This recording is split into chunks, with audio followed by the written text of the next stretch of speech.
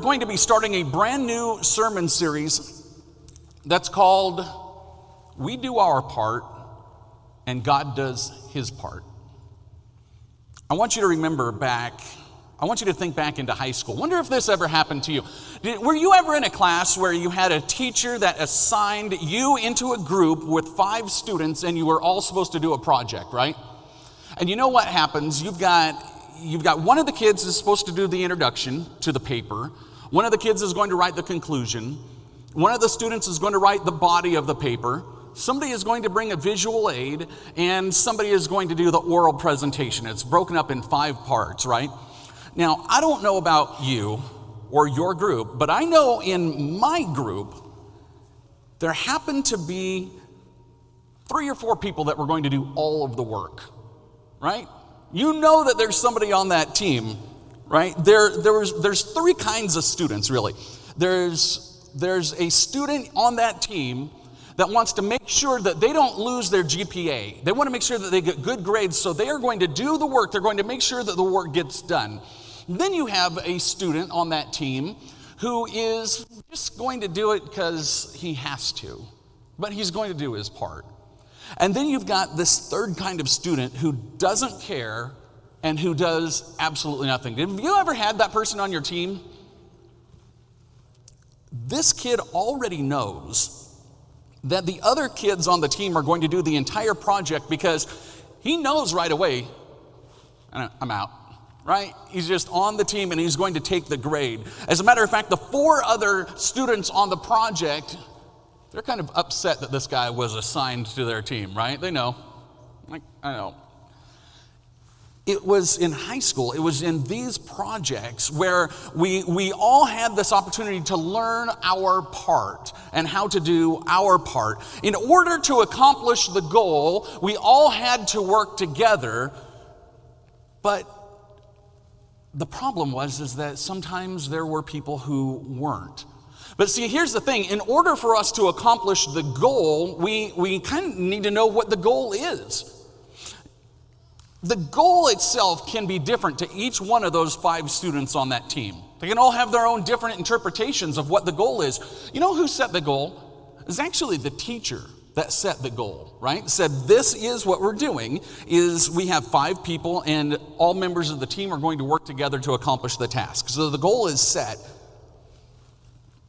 But the goal is set by the teacher, not by the students. It's really interesting when we compare and we look at that moment in high school, and we can look at that and compare that to our spiritual walk with God. In your spiritual walk, listen to this is so important. In your spiritual walk, God always does his part. And he does his part with so much energy, with so much enthusiasm, with so much passion. I wonder if ever God is wondering, when are we going to start doing our part? I wonder if God is ever wondering if he is the one who is doing all of the work. I wonder if he's ever saying, all right, we'll get an A+ on this one. You'll get the same grade I do. This morning we're going to focus on one specific area of your spiritual walk, and I promise you that everyone in this room is either struggling with it, has struggled with it, or wants to grow deeper in this area of our spiritual walk. It's actually, though, one of the easiest areas in our walk to determine what our part is, because God has already told us what our part is in the Old Testament. God told us for this project, out of 100% of the project, our goal, our responsibility, our part is 10%. For those of you who have been with us for a little while, you know that I preach on tithing twice a year, and very specifically at these times of the year, I preach the Sunday before Thanksgiving, because what's going to happen is we're going to start taking all of our finance and putting it into earthly treasures, and then after Christmas we're going to fix a plate for God and give him our leftovers.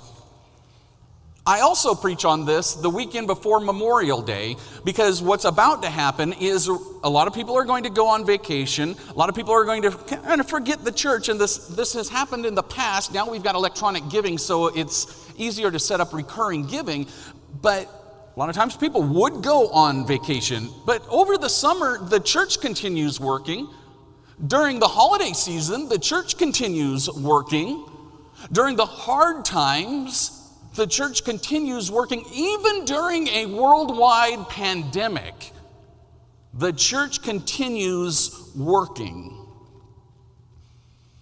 When the word tithe is used in the Old Testament, it's a word that literally means a tenth. We're to bring a tenth to God, a tenth of our harvest. Now, you and I, we don't harvest grain like the Israelites did. What we do is we trade our labor for finance, and then we use our finance to go and buy grain. So our harvest is our income. Let me tell you what God knows about your money already. God knows that you have bills. God knows that you have student loans. God knows that your summer electric bill is going to be higher because it's hot and you run your air conditioning all the time. God already knows that. But with all of that and with everything that we need money for, God took all of that into consideration when he gave us our part. When it comes to giving God his tithes and our offerings, God never came to us and said, I want you to individually take care of all the bills at the church. God never said that. What God said is, out of the entire project, individually, I'm assigning you 10%. Not everything.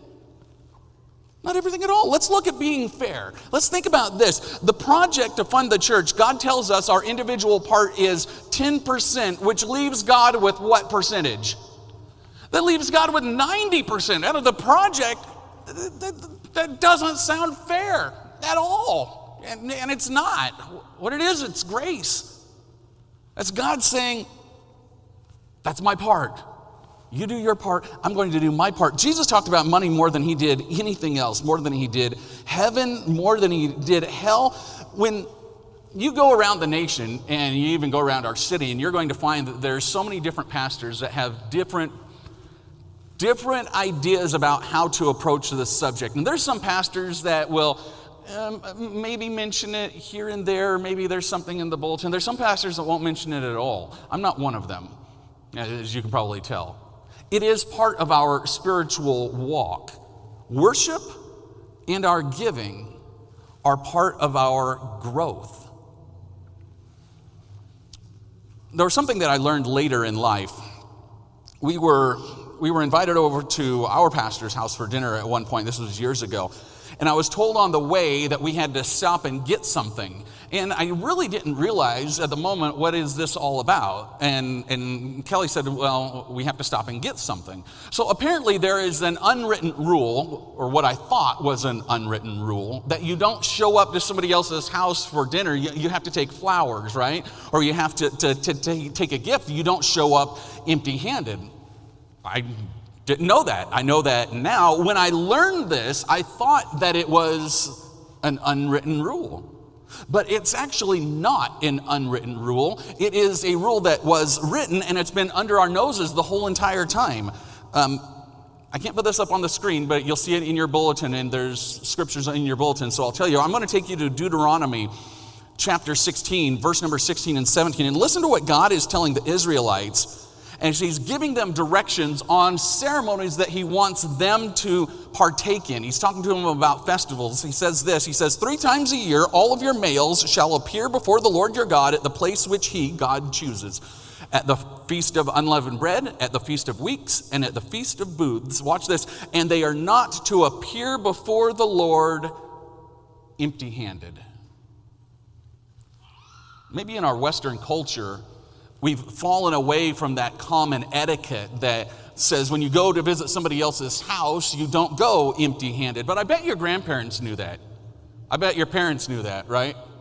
I bet growing up, everyone knew that. It is so important that God put it in his financial rule book to us. As a common courtesy, as a show of respect, God's asking, don't come empty-handed. But many of us, we show up to church on Sunday as we've been invited into God's home, but we don't bring a gift to the Lord. It happens often. On the back of your bulletin, there are points this morning. There's some fill in the blanks. I'm going to give you those. If you're watching at home, you can Allie's going to put these in the chat room for you. You can keep up and just write these down. Here's the point number 1 in your notes this morning is this: God owns everything that you think you own. God owns everything that you think you own. Everything that you have has been given to you. Paul writes this to the church in Corinth in 1 Corinthians chapter 10, verse number 26. He says, "For the earth is the Lord's and everything in it." David in Psalm 24:1 writes this, "The earth is the Lord's and everything in it, the world and all the people belong to him." In Exodus 19:5, "Now if you will obey my covenant, you will be my special treasure among all the peoples on earth, for the entire earth belongs to me." This is God talking. Job 41:11. "Who has given me anything that I need to pay back?" God says, "Anything under heaven is mine." Haggai 2:8. "The silver is mine, the gold is mine, says the Lord of heaven's armies." Let there be no argument about what belongs to God, because everything belongs to God. Nothing belongs to us. It is all God's stuff.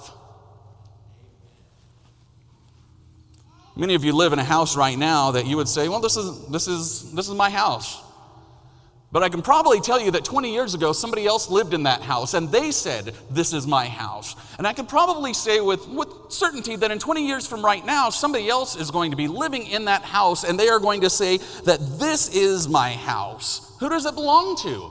The house isn't yours. This house, it is all God's. You own nothing, including the money in your bank account, the money in your pocket, the money in your 401k, your retirement account, the money under your mattress. None of it belongs to you. None of it belongs to me. We like to say things like this: "Oh, I work hard for my money," when in reality, that's really not true. You didn't earn this money, but rather God has entrusted you to manage his money.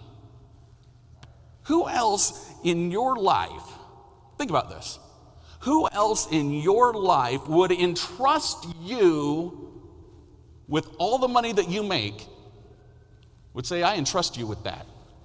God did. Let me ask, guys, would your wife trust you with all the money? So the person sitting right next to you might not even trust you with all the money, but God does. He trusts you because God refers to us, he looks at us as stewards of everything that he owns. That's our job, is to be a manager of what God owns. God didn't give us the responsibility to manage his money for us to do with it whatever we please. No, God put us in a position of being in charge of managing his possessions to do with them whatever he pleases. That is our job, is to use God's possessions for God's glory.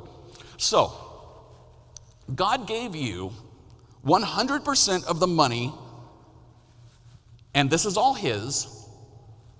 He gave it to you to manage, and he only asks for you to give him back 10%. Isn't that interesting? That God puts you in charge of 100%, but he only asks for you to give him back 10%. And he gives us permission to keep the other 90%. Who else in your household, who else in your family would do that? Say, "I'm going to give you all of this because I trust you with it. I only want you to give me back 10%. You keep the rest and go and do with it. Good stuff. Take care of yourself with that."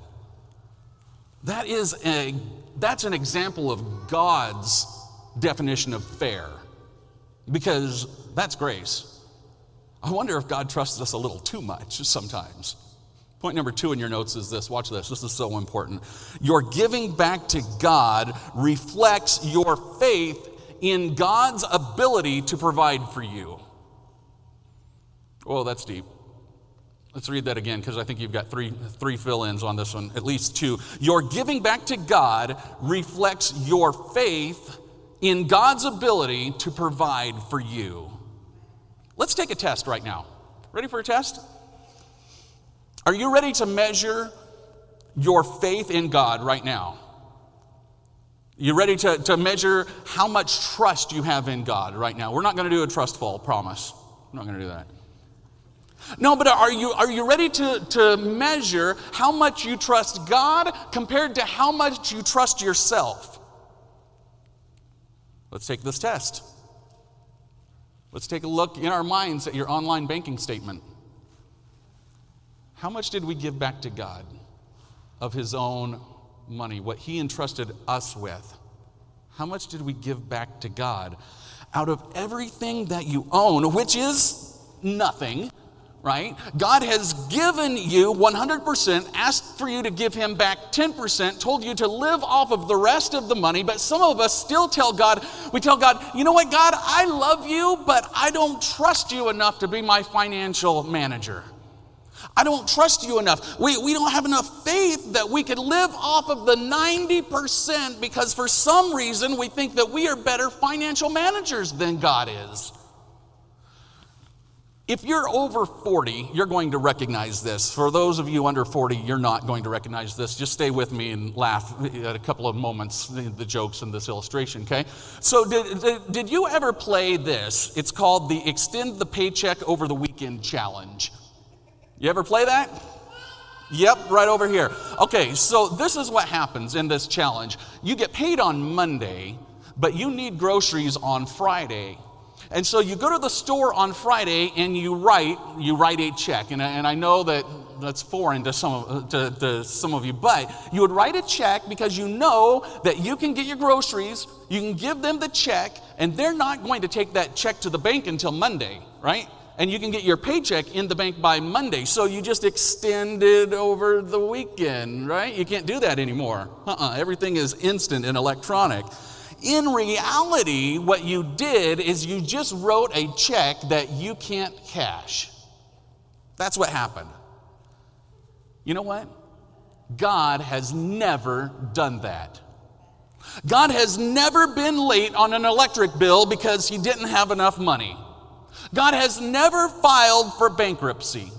God has never had His driver's license suspended because He did not pay a speeding ticket. God has never owed money to the IRS because He miscalculated His taxes. God has never, ever accidentally double paid the car payment and then shorted himself $362 for the rest of the month because General Motors won't give him his money back. God has He's never received a text message telling him that he's 12 days late on a cell phone bill. God's never done that. You know who's done every single one of those things? Me. I'm wondering if there's anyone else in this room who has ever had any of those things happen to you. But for some reason, we think we are better financial planners than God is. Why is that? For some reason, even with our terrible financial record, we trust ourselves with our 90% and with God's 10% more than we would trust God who wrote the financial manual for us. And He's never had a financial difficulty at all in all of eternity, but we won't trust Him. Why are we putting our financial track record up against God's financial track record and telling God that we could do it better? Look at all the stuff that we've had problems with. And we tell God, I can do it better. So Jesus was at church one day, true story. Jesus was at church one day, and He was with His disciples at church, and they were outside just kind of people watching. And at the church, they took the offering kind of like we do right now during COVID. There's a box right here. They didn't pass the plate. And when you would come to the church, you would walk up to the box and you would just put your money into the box. And Jesus and His disciples are there and they're watching. I'm in Mark chapter 12, verse number 41. Jesus sat down near the collection box in the temple and He watched the crowds dropping in their money. Many rich people put in large amounts. Then a poor widow came up and dropped in 2 small coins. Jesus called his disciples to him and said, I tell you the truth, this poor widow has given more than all the others who are making contributions, for they gave a tiny part of their surplus, but she, poor as she is, has given everything that she had to live on. See, this lady didn't come to church that day to give God 10%. This lady came to church and gave God 100%. I wonder if we were to measure her trust in God, in God's provisions, if we were to measure that in her life right then, what do you think that her trust was at? That's like 100% trust, right? What percentage do you think her faith was at? That's 100% faith. She just gave it all away. She gave it all to God. I'll tell you, over my years, I've known a lot of pastors, and I've been to a lot of conferences, and I've talked to a lot of Christians and a lot of people about tithing. But I have never met a single person who has ever told me that they regret the fact that they gave God back his 10%. I've never heard somebody say that.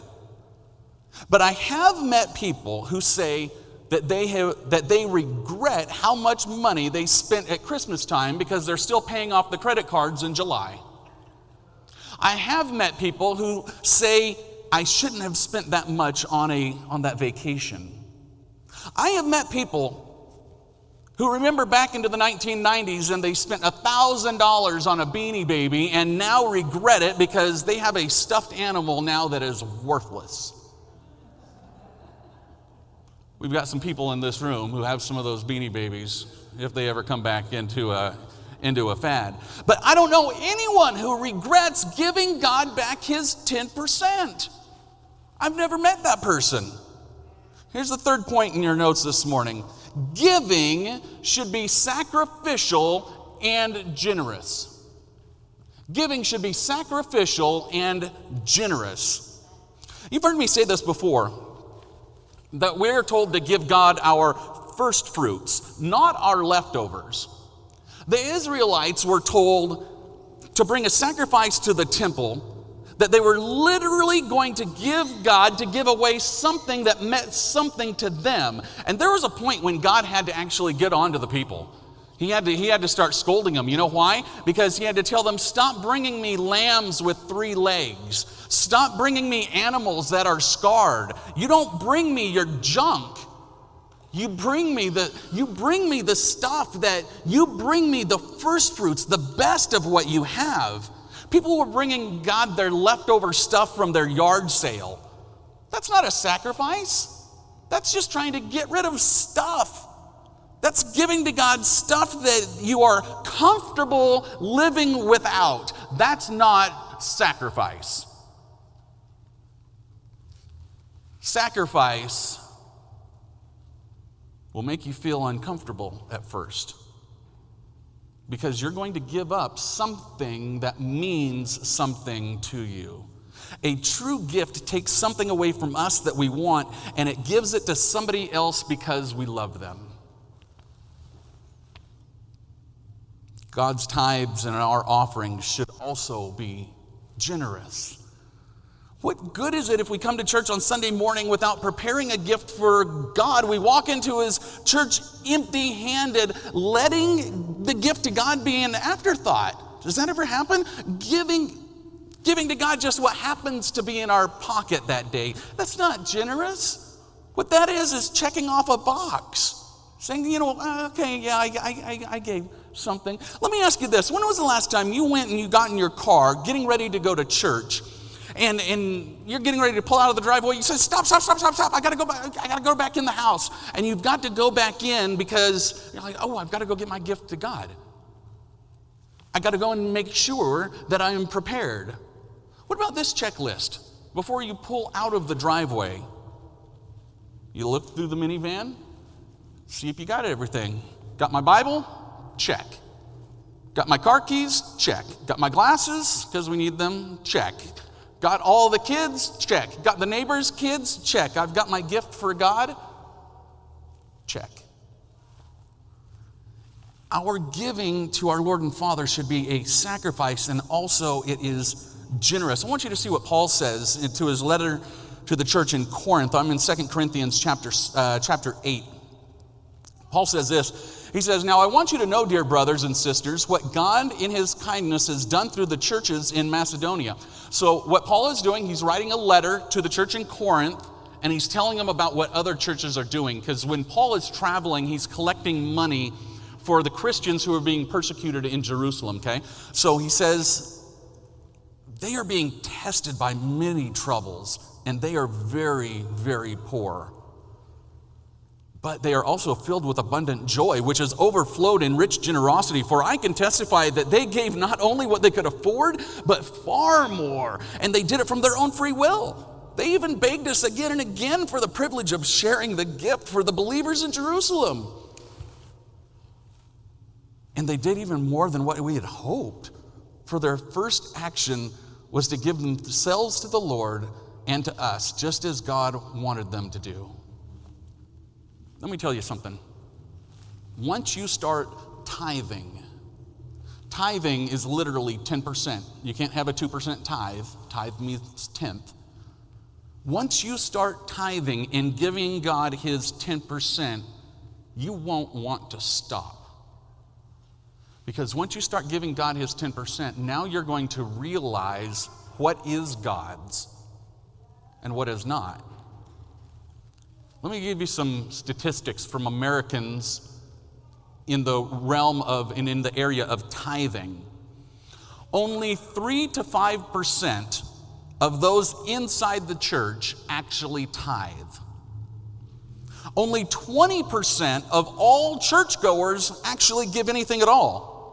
And of that, 80% of those who give anything at all give about 2% of their overall income.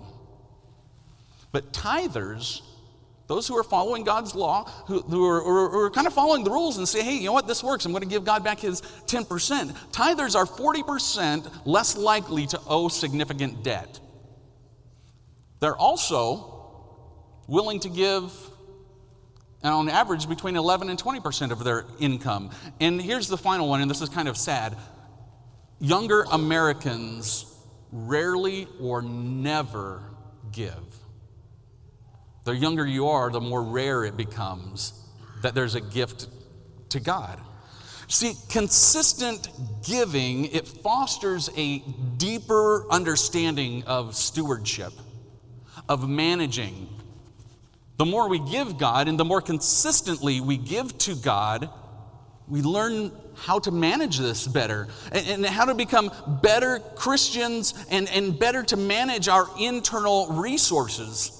And to ultimately, you're going to use what you learn from tithing, and that's going to trickle down to the other areas of your finance in your home. Being consistent with the tithe is going to help.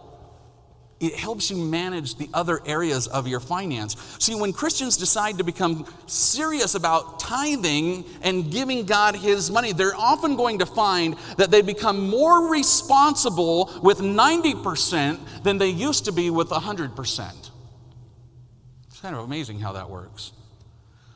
God actually gave the Israelites instructions on giving the tithe. And just as we implement these into our financial life, I promise you, you're going to be amazed at how it'll become important. You won't want to miss a tithe because that's God's. This is from Leviticus chapter 20, verse number 23. Chapter 23, verse 10, it says this: "Give the following instructions to the people of Israel. When you enter the land I am giving you, harvest your first crops, and bring the priest a bundle of grain from the first cutting of your grain harvest." The Israelites were an agricultural group of people who moved into the land, and the harvest is the time when the farmers put all of their hard work. They're now actually literally reaping what they had sown. They're getting paid now. But God told his people, I want you to bring me your first yield. I want you to bring me your first fruits out of the field. That's the first thing that you harvest, and bring that. This was to demonstrate two things. One is obedience, and two is reverence to God.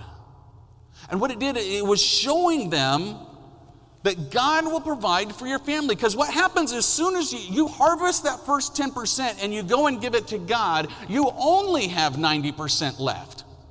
What a lot of us like to do is we say, I'm going to hold on to God's money till the end of the month, and then if I have anything left, then I'll give God the leftovers.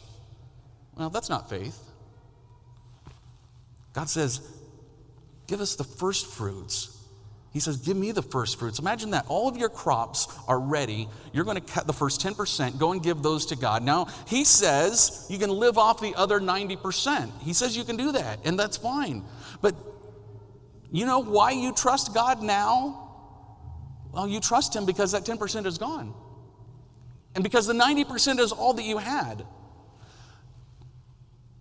And you let God's 10% be the first cut from your yield, from your paycheck. Now you can see your faith. Now you can see your trust. You will never learn to trust God in his promise that you can live off of 90% until you start giving him his 10%. We can read it. We could read the promise. But we won't know that it truly is a promise that God will do his part until we do our part. How can God show us his part until we do our part? Here's the fourth point in your notes this morning. Giving is an act of worship. Now, there's not many people who stand up and clap their hands when the offering plate goes by. There's really not. We use a box. A few minutes ago, there was people coming up to the box. There wasn't a lot of people who were coming up clapping, but that's the way that God wants you to look at it. And you're giving as worship. He wants to see that as the same thing. If giving is a way of worship, then it's more than just a checkbox. It's actually making sure that our hearts are in the right place when we give back to God. We can put money in there and just check it off the box. But if it's worship, our hearts are in the right place. In Genesis chapter 4, there are two brothers, first two brothers in all creation. There's an episode about giving back to God. And we notice a difference between giving to God because we're told to and giving to God because we want to. Genesis chapter 4, verse number 3. When it was time for the harvest, Cain presented some of his crops as a gift to the Lord. Abel also brought a gift, the best portion of the very firstborn lambs from his flock. The Lord accepted Abel's and his gift, but he did not accept Cain and his gift. And this made Cain very angry, and he looked dejected. Did you see what Abel just did? You see what he just brought to the Lord? He brought the best portions of the firstborn from his flock. Everything that Abel brought was significant to him. Everything was important to him. It was an actual sacrifice. How much do you trust God today? Today, I want you to trust that God could do more with 90% than you could do with 100%. I want to say that again.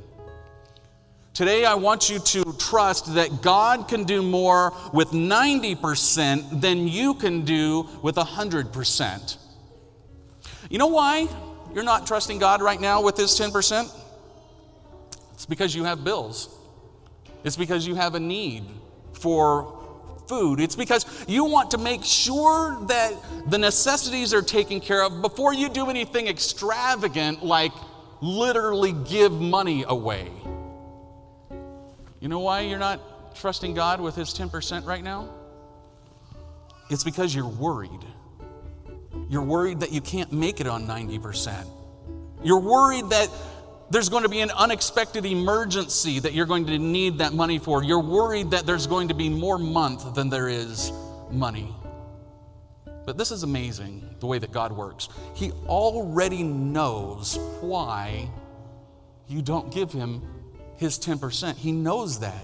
He knows you are worried. And he was thinking so far ahead that he actually talked about this. He addressed your concern in the same book, a few pages later, Matthew recorded the words of Jesus in Matthew chapter 6, verse 25. Jesus says this, "That is why I tell you not to worry about everyday life, whether you have enough food to drink or enough clothes to wear. Isn't life more than food and your body more than clothing?"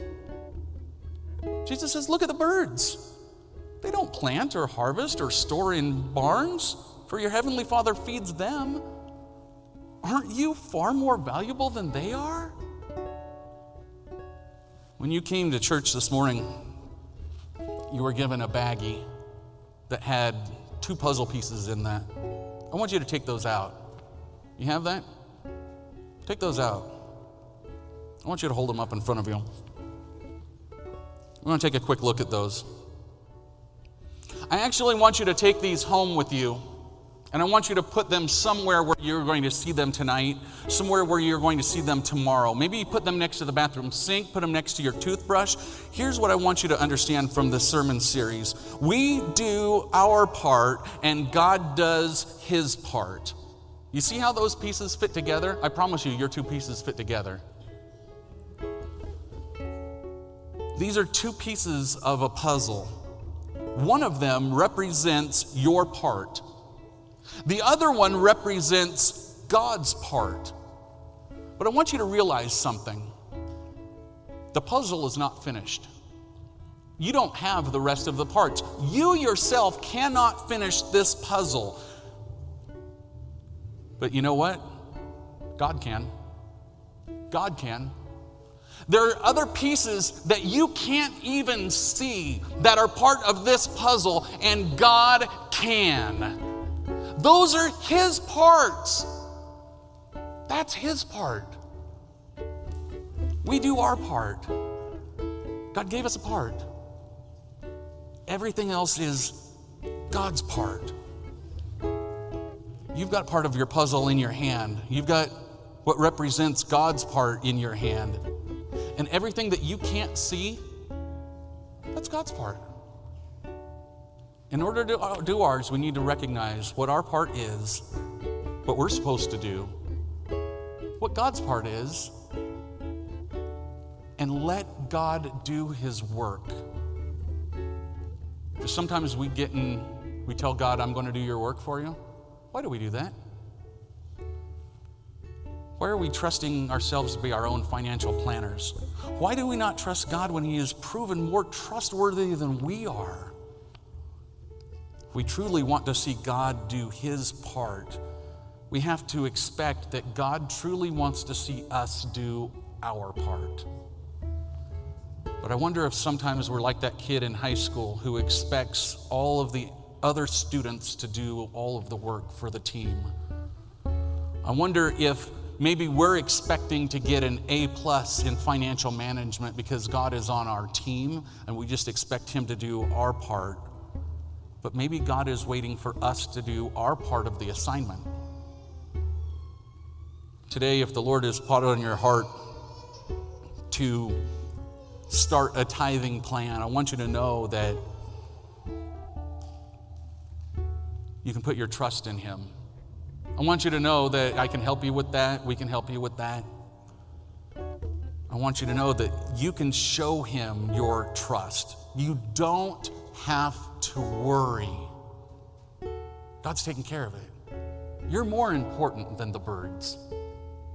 I'm so thankful that God has a plan, and he has a part that is so much bigger than our part. And he has all the parts that we can't see. And he's out solving problems that we don't even know that we have, so that he could give us blessings that we don't deserve. That's God's part. We do our part. I promise you, God does his part. Be fair to say that God does his part even when we don't do our part? Yeah. God's going to keep doing his part. But the relationship gets a lot closer when we're working together with God. Amen.